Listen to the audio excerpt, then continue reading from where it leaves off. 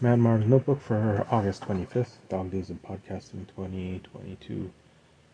Okay, apparently tomorrow, the 26th, is the International Dog Day. Yeah, it's really a thing. At least I got some results on Google when I typed it in a minute ago. I guess, yeah, that's a real internet thing, right? International Dog Day. Anyway, I thought I should mention it just because this will probably be in the feed for tomorrow, and that's close enough.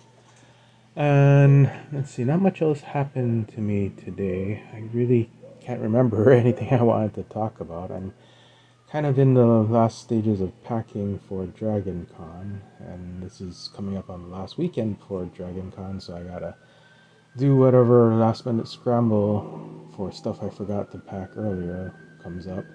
Um, let's see, what else? I could have swore I knew I should have taken notes. There must have been something I wanted to talk about earlier, but I can't really remember at the time. Work has been kind of crazy. I can kind of feel all the last minute stuff that will normally go to derail vacation plans starting to trickle in now because it's literally 1 week until I leave. So, yeah, everything that I wanted to hurry up and finish are now kind of looking late, and I may just barely get it done in time. I got one deadline that I really want to get pushed out the door before I go, and I'm gonna have to finish that up by Tuesday because I fly out Wednesday.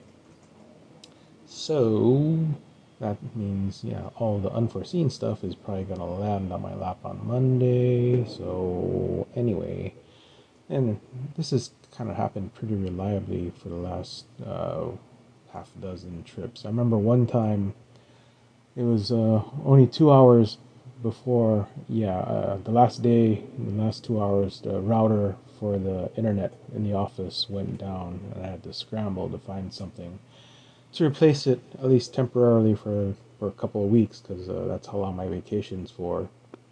And yeah, it worked out. I mean, I spun up a router, got it replaced, and everybody could send their email again. And I just made sure I had minimal stuff, services working. At least with the left office, it was working.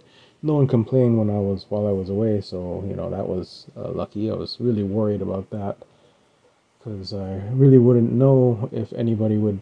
Well, people did notice when the internet stopped working. It's a small office. There's like 40 or 50 people in the office, but they really don't do that much work in the last couple hours of the day. But come the next day is when I expected to hear about it, and luckily nothing happened.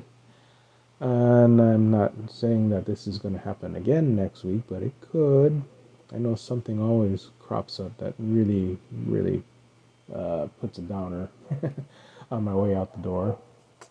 But anyway, I don't really have anything else to talk about today. I think I'm falling behind on the Dog Days podcast because I don't remember hearing any in the last day or so. So I gotta see if it's not loading up or what. Anyway, I'll probably have something more to talk about tomorrow. See you then.